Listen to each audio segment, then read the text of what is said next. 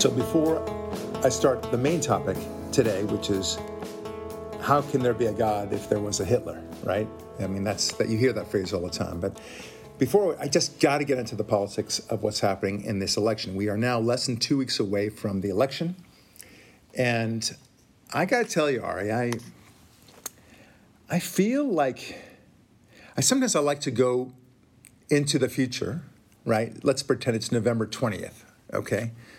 And now we know, God willing, we know by that time, right, who has won the election. And obviously, I think it's going to be President Trump. But even though 3 of the 4 networks aren't telling us. So. That's right. But I like to kind of go there and think, okay, well, let's say we lose the election, God forbid. Okay, what's the narrative that plays out? Okay, the narrative might be something like, well, I guess the Trump campaign just suffered from a lot of hubris and inward, what is it, belly button, navel gazing, and we just thought too highly of ourselves, and we didn't realize the extent to which the country really, really hated Donald Trump. Maybe that's the narrative, right? But you wouldn't say like, well, he really screwed up on where he campaigned. I mean, it's not like Hillary Clinton, when she failed to go to Wisconsin.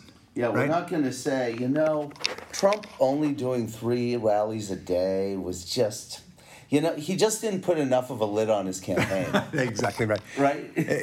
They will not say that. And so, you kind of wonder, like, where are we missing the boat here? Where are we making a mistake that will be sufficient enough to cause us to lose? So you think, okay, well, the only thing I can think of is the debate. Okay, there was a debate tonight, Thursday night, the last one. The first debate was very ornery and a lot of interruptions and such, and biased or whatever it might be. But that doesn't matter. I don't know that affected anybody's vote, and I don't know that tonight's vote will affect anybody's vote. But having said that, I just can't think of anything else. And maybe again, I'm just being blinded by this. But I'll tell you, nobody on the Democrat side, Fox News or CNN or MSNBC, is saying, Trump is really missing the boat here. He's failing to address this. If he addressed this, he might have a shot at the presidency, re-election rather. And nobody's saying that. They're just simply saying, here's the polling. It doesn't look good for Trump. Okay? And there's a lot of wishful thinking going on. By contrast, the narrative, let's say, again, on November 20th, now that Trump has won and won handily, people will say, you know what, he was just a lousy candidate, Biden. He was just awful. Yeah, we would have won, except he was a bad candidate. Yeah, we got stuck with a bad candidate. He was our McCain. Right. Exactly right. And you know what? I agree with you. He is your McCain. Thank you. That's true. No, he's worse than McCain. At least McCain didn't have these wild corruptions. Well, we don't know. We don't. I guess. Yeah. Look, let's let that go. The point is, they'll say, well, this thing about him, keeping a lid for the last week of his, within the last 2 weeks of the election, that was crazy. What was he thinking? He didn't go out and rally and do all these things, and he failed to say whether he was going to pack the Supreme Court or not, and all those things that we've been talking about, and of course the Hunter Biden emails. Those are easy parts of the narrative to explain why he lost, right? Very easy. And then, the fact that nobody showed up at his rallies. And when you say nobody, you don't mean, 40 people. Right. You mean the media throng and nobody. Exactly right. Well, it's weird. I mean, it's like there's a cute meme that's going around, and you see this woman, she's talking to her therapist, and she's saying, I don't know, Sally, I got to tell you, sometimes I can't seem to get any alone time lately. And the therapist puts her hand on her shoulder and says, have you thought about attending a Joe Biden rally? like it's like an obvious solution to the problem. Yeah. And it's brilliant. It's really true. And do you suffer whatever that phobia is where you fear crowds? Yeah. Well, now you have a place you can go. A safe space. A safe place. Yeah. Or where you think everyone's watching you. Don't worry. Go to Joe Biden. Nobody's watching you. Not even the media is watching those. You would think that's being cruel, but it's really not. I mean, the fact is that nobody's interested in the Joe Biden message. And then you have, all the other signs, right? This is nothing that Joe Biden is not doing or doing. right? Like we talked about No, about, you're saying about ignoring just the Hunter Biden emails or ignoring the packing the court thing. It's not like that. But the fact is that the enthusiasm is just not there. You cannot tell me that there are virtually no Biden-Harris yard signs throughout West LA, of all places. West LA, not East LA. It's a statistical West LA. zero. We challenge anyone drive around West LA, Santa Monica, and you'll see a couple, but it's a city of millions, and a couple is not a number. It's crazy. It's I could literally count them on one hand what I saw in the past, 3 months. It's crazy, and one of them is my neighbor, by the way. That's interesting. So. Anyway, he's a nice guy, just totally, misguided. But then I saw, literally, and I'm glad I saw one. I saw one Biden-Harris bumper sticker. You would think you'd see a lot more of those. Right. But you don't.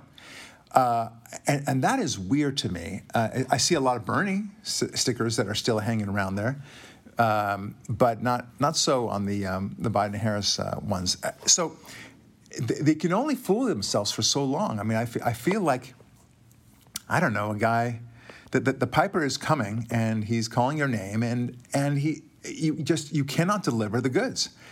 How can you possibly say, I've got this enormous groundswell of support, polling-wise and otherwise, when nobody's showing up to your rallies, nobody's showing up to your surrogate rallies? Even Obama recently had a rally, I think in Pennsylvania somewhere, and you see him, and he's got a bullhorn, and there's virtually nobody there. Even more funny, the Biden supporters that actually were there, and it was single digits, looked at him and go, "Who are you? Why are you here?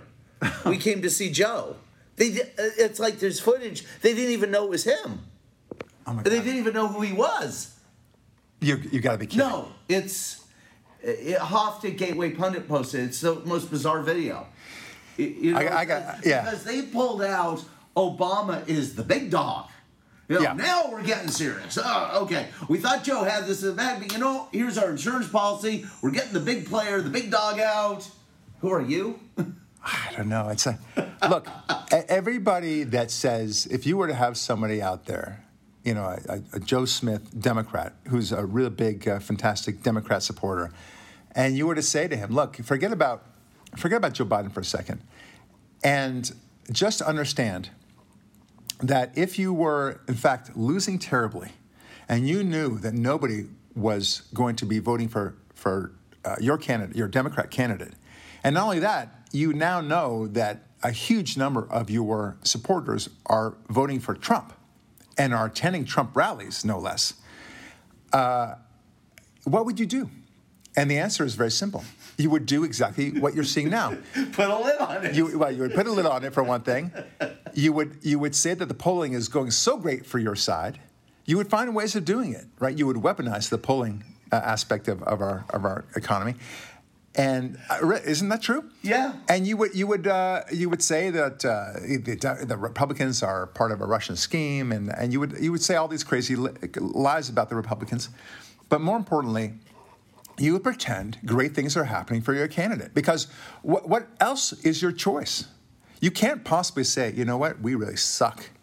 In fact, the real polling suggests that we only have about 35% of the vote, and Trump looks like he's going to sweep. Hey, please get out the vote, guys. You need to be more enthusiastic. Trump is really dangerous. You got to do. No, they're not going to do that. They're going to tell you that this election is going just ever so great for Biden, and that's exactly what we're seeing. Yeah, they're trying to hope to incentivize the Trump voter from showing up, make them think that all hope is lost. Right. And also the other big thing is the way a normal campaign is, a well-funded, slick, winning campaign, and we all know this from our memory of recent ones, is there's a ton of commercial carpet bombing. You see commercials everywhere. And then it's backed up by actual news stories about the on-the-ground rallies full of enthusiasm on the ground. So the commercial says either attack or promotion of the issues. And then every day, such and such is here, such and such is there. Look how great it's going. And with Biden, all it is the commercials. but we're living in an era where people fast forward through the commercials. They don't work anymore. Yeah. You know, it's a very interesting thing that only half. It's literally like eating bread and getting only half the loaf, or just crust, and there's nothing inside. It's a empty calorie wafer, basically, of a campaign. Well, they believe their own lies. That's a big problem for them. I mean, it's one thing to try to push it, but then the actual pollsters and everyone else is believing their lies and their fabrications. So let's see what happens. Maybe you and I are totally wrong. I mean, No. but if that's the case, then look, if Biden somehow pulls it out, okay, it's certainly possible. Anything is possible in the universe, right? But if he does, it will not be a clean sweep. It'll be a very, very close election. And I just don't even think that's going to happen. Here's the analogy I would make. It's funny. A long time ago, I dated this girl. I always liked tall girls. Okay, she liked being tall, but she was only like 5'7", and that was an interesting dynamic in many ways because she wanted to be taller. So anyway, we go on this double date with a good friend of mine and his wife, and the wife was very tall. She was like 5'10", and my girlfriend at the time, they both get up at some point and they say, and she said, "Yeah, we're about the same height." And my friend's wife looked at her like, "Okay, like this is not reality." She didn't understand. She wanted you to believe and nod along with her that she was the same height as this other girl, and it just wasn't the case. She was a lovely girl, but she was deceiving herself and thinking that she was deceiving everyone else merely by saying so. Anyway, the point is, and by the way, my present wife is very tall. She's awesome. So, and I always had a thing for tall ladies. Okay, the point is, this is what the Democrats think that they're doing. They say that we're doing ever so well. We're just doing amazingly well. And they expect you to believe that they are that tall, so to speak. They're not. It's plain as day. When you have Democrats comprising anywhere between 40 and 70% of the Trump rallies, you've got yourself a problem. You got yourself a big problem. Yeah. A big problem. Because that's a big blue state problem. Because that stuff translates over to where Democrats are the majority party. Yeah. If you're losing X percentage of them in such and such state, then you're losing them in such and such every state. Well, that's exactly right. You know, that's a bad thing to have happen. That's exactly right. You've got big issues when you've got to deal with things like, I don't know, Beverly Hills, for example. Beverly Hills now has something on the order of, I think every Saturday they have these huge rallies. Oh, I was going to mention that to you because I was there on Saturday. Well, we'll talk about that in a moment. Yeah. But they are huge. There's little to no counter rally on it. Now, this from a time in Beverly Hills where there were these riots before, right? So you have, not only are they've been told, the rioters have been told, hey, stand down, right? Remember that? Yeah. Once upon a time, there were a lot of riots going on. For some reason, there's not as many. In fact, there are virtually none. I don't know if there's anything really happening in Portland anymore. Yeah, there is. There is. The media isn't covering it. That's right. Okay. Right? But you make a good point. This is, I think, an important nuance to understand. In high-profile places like Beverly Hills, clearly the hierarchy have told them, don't go there and cause problems because the media can't cover that up. Right? When rioters storm Rodeo Drive, that's national news. So don't go there, please. Right, exactly right. I think that's exactly the point. And so they don't have any counter resistance to these rallies. And what's even more beautiful for you and me and for Trump supporters is the fact that the common California resident in Los Angeles sees the comparison between the pro-Democrats, the rioters, the violence yeah. On the one hand for one team, and the politeness and just the enthusiasm and the excitement by the other team. And the cleanliness. It's just like the Tea Party thing where they pick up all the garbage. I want to just say something about counter-protesting because there's sort of 2 points of the riot I want to, or the Trump rally I want to make. One is very simply what it is. gigantic, lovely, peaceful, 5,000 or more people. Wow. I'm talking a literal 5,000, gigantic crowd. There was a picture going around of a BLM Antifa mostly peaceful protest from Hollywood from last May and June, in which it showed from like Hollywood and Highland all the way east to Ivar a flood of people. And it looked like 50,000, 60,000 people or something. And we were told this is why Biden is going to romp, right? But if you look close, it was only a full throng of people for a couple blocks. You know, it must have only been 5,000 at tops, you know. Anyway, the Trump Beverly Hill riots, rallies, peaceful rallies, are attended like that. It's that kind of turnout. And it's people who are completely peaceful, totally confident about showing up with their MAGA hats, everything, and it's beautiful. Now, here's what's interesting. There are no counter-protesters. BLM Antifa is nowhere to be seen. They're not infiltrating nothing, right? But there are people who disagree. This is where it gets interesting. The number of people who disagree are like Biden-Harris signs around West LA.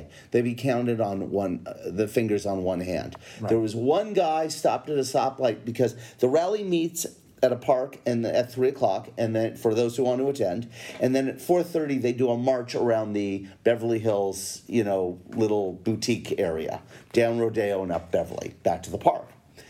When they did the march, one guy in a car stopped at a stoplight, gave us the finger.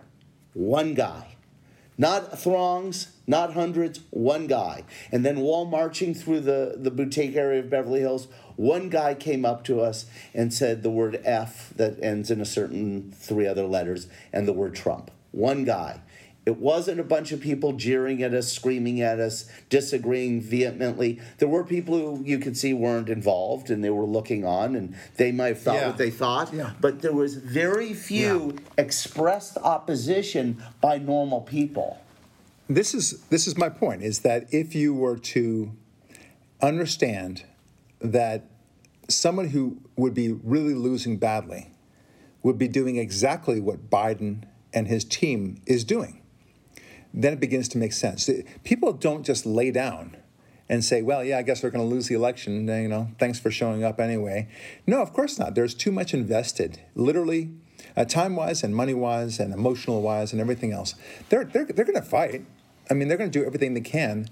There are Hail Marys of all kinds going on. One is, of course, the coronavirus and the response to it in particular. Yeah, and these debate moderators, that's a Hail Mary. Then the squashing of the news cycle with the Hunter Biden emails, and then claiming that the Hunter Biden emails, to the extent anyone's watching it, is caused by a Russian conspiracy. And then, of course, the riots themselves, and saying that somehow Trump is responsible for it.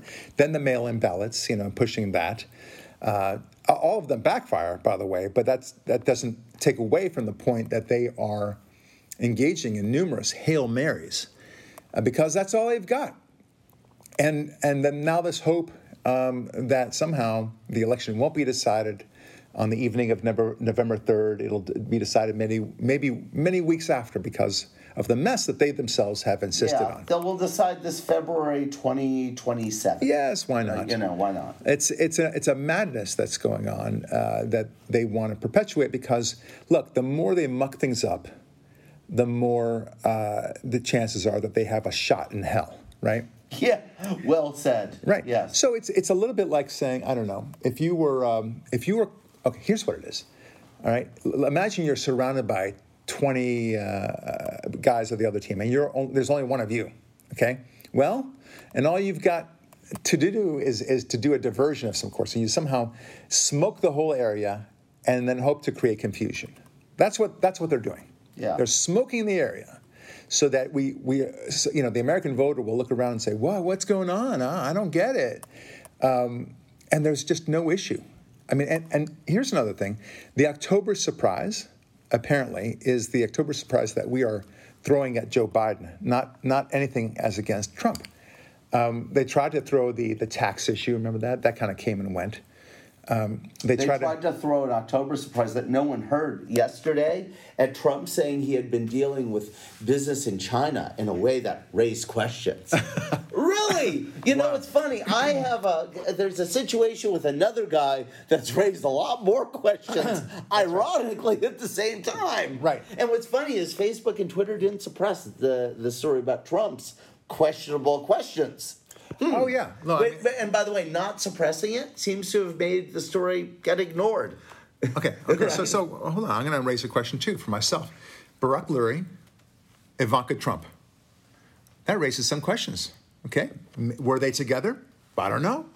Did Barack Lurie have an illicit affair with Ivanka Trump?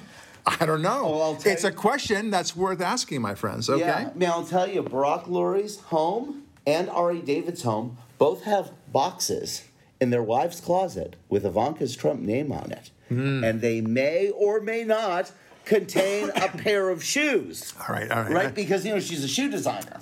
Enough with the silliness, but you get the idea. Yeah. Anything can always raise questions. They hope that the American voter said, let me raise one eyebrow here. I've got something to say about this. Yeah, Mitt Romney said he didn't vote for Trump. Imagine all the Republicans that's going to siphon away to find. The all-important Romney vote, yes. And the all-important Bruce Springsteen vote. You know about that. By the way, J-Lo and A-Rod apparently have thrown, the time has come, and they just recently threw their support to Joe Biden. Yeah. Game over, my friend. Game over. There goes Puerto Rico. That was the October surprise, baby. Woohoo! It's bad, man. Yeah, I mean, we were just like, we were very confident about our chances for re-election. And then we just, we were biting our nails. But what about J-Lo? Right, because, everyone... What about what's going to happen with her? And so sure enough, here we are, and now we are doomed, my friends. Yeah. Doomed. I said everything, look, Trump will be reelected. It doesn't matter about the coronavirus. We can withstand that. It doesn't matter about the riots. We can withstand that. The economy is really good. He's achieved so much. But, and I've always caveated this, Ari, and I'm on record about this. I said, if J-Lo throws her support to Joe Biden, we are effed. Okay? And here we are. Yeah, because, Barack, if you go through the archives of this show, back to when things were kind of in the normal campaign cycle, pre-COVID-19, we were discussing extensively. Okay, disclaimer, this is all horse shit. That did not happen. We were discussing extensively how the election for Trump would be decided on the number of liberal celebrities to endorse him just before Election Day. How unless the Red Hot Chili Peppers and the NSYNC came out for him, and Roger Waters, and okay, wait, hold on. Let's not get too far afield. But what I imagine is why now, right? Why does J-Lo and, for that matter, Bruce Springsteen and all these other schmucks, why do they throw their support their way to Biden's way right now? And so I think they must also feel like Biden has gotten some trouble. And I can see J-Lo and A-Rod sitting around the breakfast table and saying, honey, we got to do something. And now is the time. We got to throw our weight toward Biden. Honey, you are right. And they hold hands, clasp them, and say, let's do this. And they bravely go on Twitter, bravely go on Facebook and Instagram, and announce their support for Joe Biden. You know what? Courage is a word that's thrown around a lot these days without meaning, but damn it, if that's not courage, I don't know what is, Ari. Yeah, I think back to the great moments of courage that I can remember in history. The Battle of Hastings. Well, that was something, courage. I guess, yes. In the movie Braveheart, the Battle of Stirling. Right, that's true. That was courage. Well, there's D-Day. There's D-Day on September 11th, going into the buildings. Well, those were some things, I suppose. Yeah, but nothing compares to the celebrity endorsing Biden late in the campaign, mostly with money from China, incentivized by movie deals. This is real, my friends. This is when the rubber meets the road, my friends. Right. This is when the campaign really... Okay, speaking about D-Day and World War II as a brief and somewhat clumsy segue to my main topic, which is about Hitler, right? You mean when the Germans bombed Pearl Harbor, right? Yes, that was a great time. Yes. I can't believe he did that.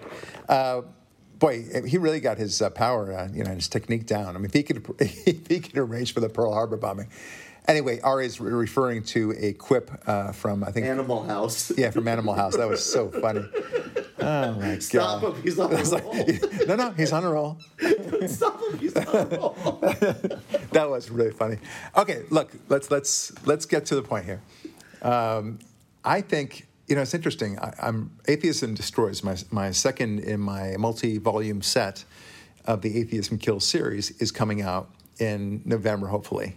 By all push and measure, it looks like I might end up having it in December, early December, but I want to get it right. So I'm very excited about it. It's really pretty good. And there is a chapter in there where I explore this common refrain that you hear from a lot of atheists. And, I was one of them. I said, look, we can't live in a world where there is such horrific evil like the Holocaust, like what Hitler did. So an easy way to summarize the issue is, how can there be a God, a just God, when there's a Hitler? Okay? That's an easy way to summarize the point. And I would say, look, that's a fair comment, right? And let me address why that's quite, free will and everything else, right? That's a classic argument you hear in response. And that's what a lot of our listeners are now saying. They're expecting me to talk about free will. And they're right, there is a great degree of the free will argument. And it's 100% a very fair argument. You cannot have free will if you erase the possibility of evil, right? So in other words, it's like putting on training wheels for a bike and just saying, oh, you'll never get hurt. So you never really have choices then. Yeah, if there are no wouldn't consequences. Be life. Right, that wouldn't be You'd life. be a robot. Right, so, but I'm going beyond that. I think there's actually a simpler way to understand Hitler. And let me first start off by saying, guess what? There have always been Hitlers. There always will be Hitlers in the future. There are Hitlers right now, as we speak, would-be Hitlers, who would be glad to do exactly what Hitler is doing, not just vis-a-vis the Jews and Israel. I'm just talking about people who seek incredible power and want to annihilate anybody who gets in their way, whether that's millions of people or hundreds of millions of people. They're happy to do that. Yeah, we call them college professors. All right. Come on, that was a good one. That was pretty good. That's true, yeah. Yeah, but there are some people that you look at in America, and they're so power hungry, and they channel their power into wealth instead. So a lot of real estate developers and such, and they think they're cock of the walk and such. I know more than a few of them. Some of them are good guys, but a lot of them are really power hungry. And you think to yourself, if he had the opportunity to run a country, he would take it, and he would do exactly what Stalin did, Pol Pot, Mao, and even Hitler may have done, because it's all about power in their end. The ends always justify the means for them. So where am I going with this? The point is, there always have been Hitlers, and always will be Hitlers, and there are Hitlers out there as we speak. So what makes the difference? The difference is we let Hitler happen. I want you to remember that. It's not that God let Hitler happen. We let Hitler happen. And to this point, it's a very powerful point. Don't blame me. I didn't vote for Roosevelt. Take the example of a massive earthquake, okay? An earthquake that destroys an entire city, in fact, an entire region of a country. Fukushima reactor. That's another example. I'm not talking about that. I'm talking about just an earthquake, okay? I always try to derail my examples. I'm simply saying it's so devastating. And you say to yourself, people don't say, well, how can there be a God when such an earthquake happens, right? They don't say that. What they do say, whether it's Fukushima or the Spatial Challenger or Chernobyl for that matter, they correctly say, who the frig effed up on this, right? With the Challenger, it was the O-ring situation, right? Fukushima, it was not even a problem. It was just that the tsunami was so large, they never expected it. But we always look to see, how could this have been avoided? Katrina is a great example, right? It happened in, 2005 or so? Here's an incredible, powerful hurricane that overwhelmed New Orleans. And now, in hindsight, we now know that the infrastructure was so poor that we ended up having a total devastation of New Orleans.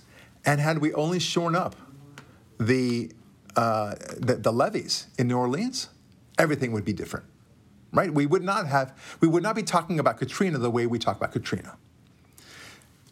A very good example is two earthquakes, same size, same magnitude, same power. One can happen here, let's say in Los Angeles or San Francisco, where there are building codes which prevent a massive destruction, and have the exact same earthquake somewhere else, let's say in Turkey, and have devastating results with devastating loss of life, right? So the two of them would happen, and then you would say, oh my gosh, look at this terrible thing. And we would ask for volunteers to help dig out the rubble and give a lot of money and all the things. And the Israelis would be there to help out. And everything would be, the whole world would rally around it. But that same earthquake with the same power would have minimal impact in a place like Los Angeles or California. Why? Because we guarded against it. That's why. So how does this relate to Hitler? With Hitler, as I said, we've always had Hitlers. We always will have Hitlers. We have Hitlers today. With Hitler, we could have stopped him at so many different points, but we didn't. So if today we had a chance to stop Eric Garcetti, we just didn't. We just missed the opportunity, right? You see, the thing with Eric Garcetti is he's such a moron that he would know. You see, Hitler, as evil as he was, he actually was a brilliant strategist in the most cunning and horrific way, of course. Dude could paint. But the dude knew how to conduct war, okay? He understood war and strategy. He was brilliant. He made some big mistakes, and because of those big mistakes, we were able to win the war. Right. But that's not where I'm going. We could have stopped him right after the Munich Putsch, right? It was a small little ragamuffin group of nothings, but we didn't. Okay, instead we released him, and then he kind of rallied people and got people excited about this Nazi idea. We could have stopped him, but we didn't. And then he gained power as the chancellor of Germany, but second in command to Hindenburg, who was the president of Germany at the time. But because he got weakened and there was more influence, the chancellor just gave it to him. The president just gave the chancellorship to Hitler and gave him full powers. He wasn't voted into office. People don't realize that. They didn't vote him as dictator. Hindenburg gave him all the power. We could have stopped him that way, but no. But wait, there's more. There are still many off-ramps that we could have had away from World War II, but we never took them. Yeah, one French policeman in the Cologne region, just walking in the border area, smoking a cigarette at night, on certain nights in the 1930s and 40s, could have stopped the entire Hitler invasion. Yeah, that's spot on. There's so many different ways we could have stopped him, but even more obviously so, Ari. For example, when just after the attack on Austria, where he gobbled up Austria, Hitler and his henchmen, they were not strong enough. They were still a tiny army, relatively speaking, to what England and France could have done. You got to remember, Germany was still very weak at the time. But Hitler, was able to convince a bunch of Austrians to let him in, so to speak, and they just took over Austria. And then Czechoslovakia. They could have stopped him there. But no, they instead agreed to it. And then Poland. I mean, every step along the way, they could have stopped him. And even after Poland... When you say they, you're talking about the British and the French, yes, the Allies at this point. That's right. Who were weak. They were acting like Democrats do today. Like Obama. Well, they were weak-minded, but not weak in military. They actually had the strength. They just didn't have the will to use. Right, and we'll get to that in a moment. And then even after Poland, there was what's called the phony war. They didn't fight for about 6 months. And in the meantime, of course, Hitler used that to amass his wealth from pillaging all these countries that he'd stolen from, right? Which only made his army even stronger. And then, of course, that whipped more passion into his army, and everyone thought he was invincible. And so people like winners, so to speak. And next thing you know, Hitler became what we now know as Hitler, right? So the point is, Ari, that God didn't let Hitler happen. We let Hitler happen. That's the point. Right. The free will wasn't Hitler's free will that allowed Hitler to happen. The free will was the lack of resolve and the lack of action, and the free will on the people who should have known better. You know, it's essentially that. Well, that's a good way of putting it. It's similar to that story you talk about Dennis Prager, where finally the victim of a murder in their own family says, "You know what? I should have had a VA. Death penalty's good." And Prager said, that's shame on you. How did you not figure that out when other people suffered? That's a good connection. That is similar. I would say that it's more an issue of them wanting to decide that they just didn't want to recognize evil. This is the why. Okay, this is the why. It's very important to understand that we let Hitler happen. It's so unfair to say that God let Hitler happen. We did. We have the capacity to fight evil.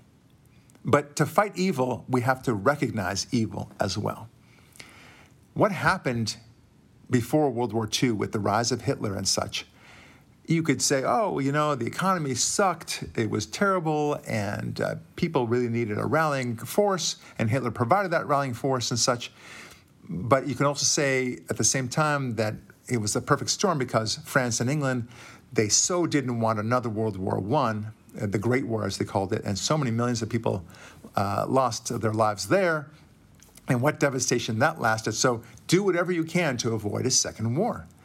And that was the effort of Chamberlain and everyone else who just simply ended up sticking their heads in the sand, deciding to ignore the evil that was Hitler. In short, it was, as you call it, static thinking. They thought the current situation was the same as the old situation. Right, when right. It was completely different. Well, that too. But here comes evil again. And in this form, really even more horrific than ever before. World War I, it was simply a game of power. And people didn't even know why they were on this side or that side of the war, but they were just fighting. It was simply the same people, Europeans, fighting under different flags for the glory of that flag. That's all it was.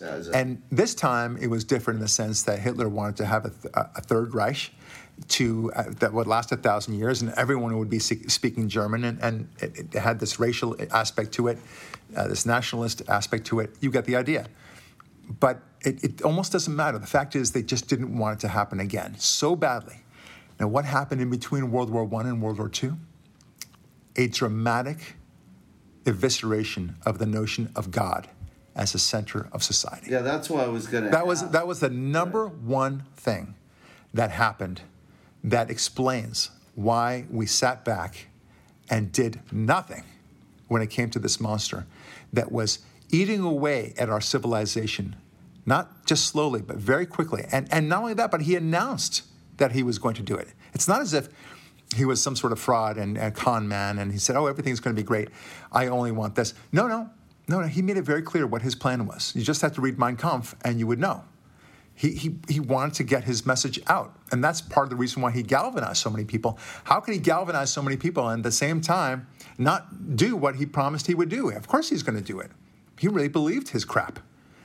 And so the world went to war, and irony of ironies, we had hundreds of millions of people die, far worse than the First World War. So in their effort to stop another World War I, they got themselves a far more deadly, far more devastating, far more horrific World War II. And that is the nature of evil. Now, the why. I told you it's because God was no longer a big factor in European life. Before World War I and during World War I, God was a very big factor. But something changed in the calculation, in the mindset of the typical European when World War I had happened. It was so devastating in their minds, relatively speaking, of course, that they said, okay, you know what, this God business, I don't know. It rocked everyone's world. And at the same time, you had the rise of communism and Karl Marx ideology and such, which is atheistic in nature anyway.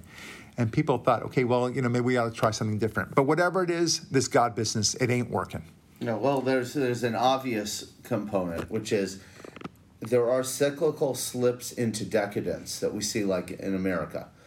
For instance, the 60s, the 90s, the 2000 teens, the Obama years, seems to have been eras of slipping into decadence and a leaving of God. And in all three eras, if you look at, there's also the destruction of masculinity.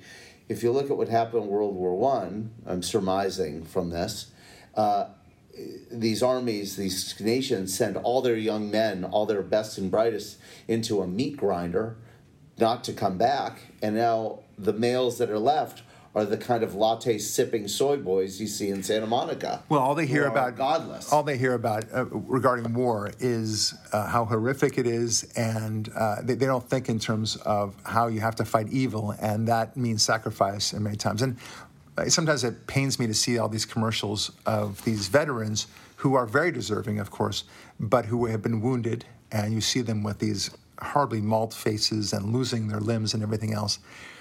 And from a salience point of view, if you're a young man and all you see about war are these soldiers, and again, God bless these soldiers for what they did. I'm not at all saying what they did is wrong. On the contrary, I salute them thousands of times over. God bless them for what they've done. But the problem is from a advertising point of view, so to speak, if the only thing that you see are these horrific images of people losing limbs and their faces are all burnt and everything else, then you say to yourself, why would I go to right. war? You think every soldier winds up. Right, exactly. Yeah. So the salience part of it is it's like what we always say about airplane crashes, right? If all you knew about airplanes was what you see on TV, which is an airplane crash, and you've never been on an airplane yourself, you would say, why would I ever get in that steel death trap, right? So I don't want to get too far afield here because I want to wrap up this basic line. I want to give you a scenario, and it will resonate to you very truly. Imagine you're the head of NATO, okay? And America's part of NATO still. And the world learns that a huge meteor, absolutely huge, is going to impact the Earth in 3 months' time. And we need to rally to do something. To make sure it hits Santa Monica? All right, stop. Sorry. Jeez, you see the conditions under which I have to work? All right, so you go to, so imagine this guy, he's reporting to the head command of NATO. He says, sir, we have two huge issues confronting us simultaneously. We have to do something about it. Okay, what are they? Well, first, there's this huge meteor. It's 3 miles in diameter. It's absolutely huge. If it impacts the Earth, and it is on collision course in 3 months to do so, it will completely pulverize all life on the planet, not just human, but every animal life on it. And the world as we know it is literally going to be gone. Wow, okay. Here's what I want to do. I want to rally all of our nuclear warheads from every country, regardless of whether they admit that they have it or not, and calibrate and point it directly to this meteor and make it happen so that we have a simultaneous explosion of the meteor so that it completely pulverizes the meteor or at least diverts it directly off of track and thereby saving the entire planet. That's the only way, and we've got to do it, and do it now. Yes, sir. And by the way, you said there was another one? Yes.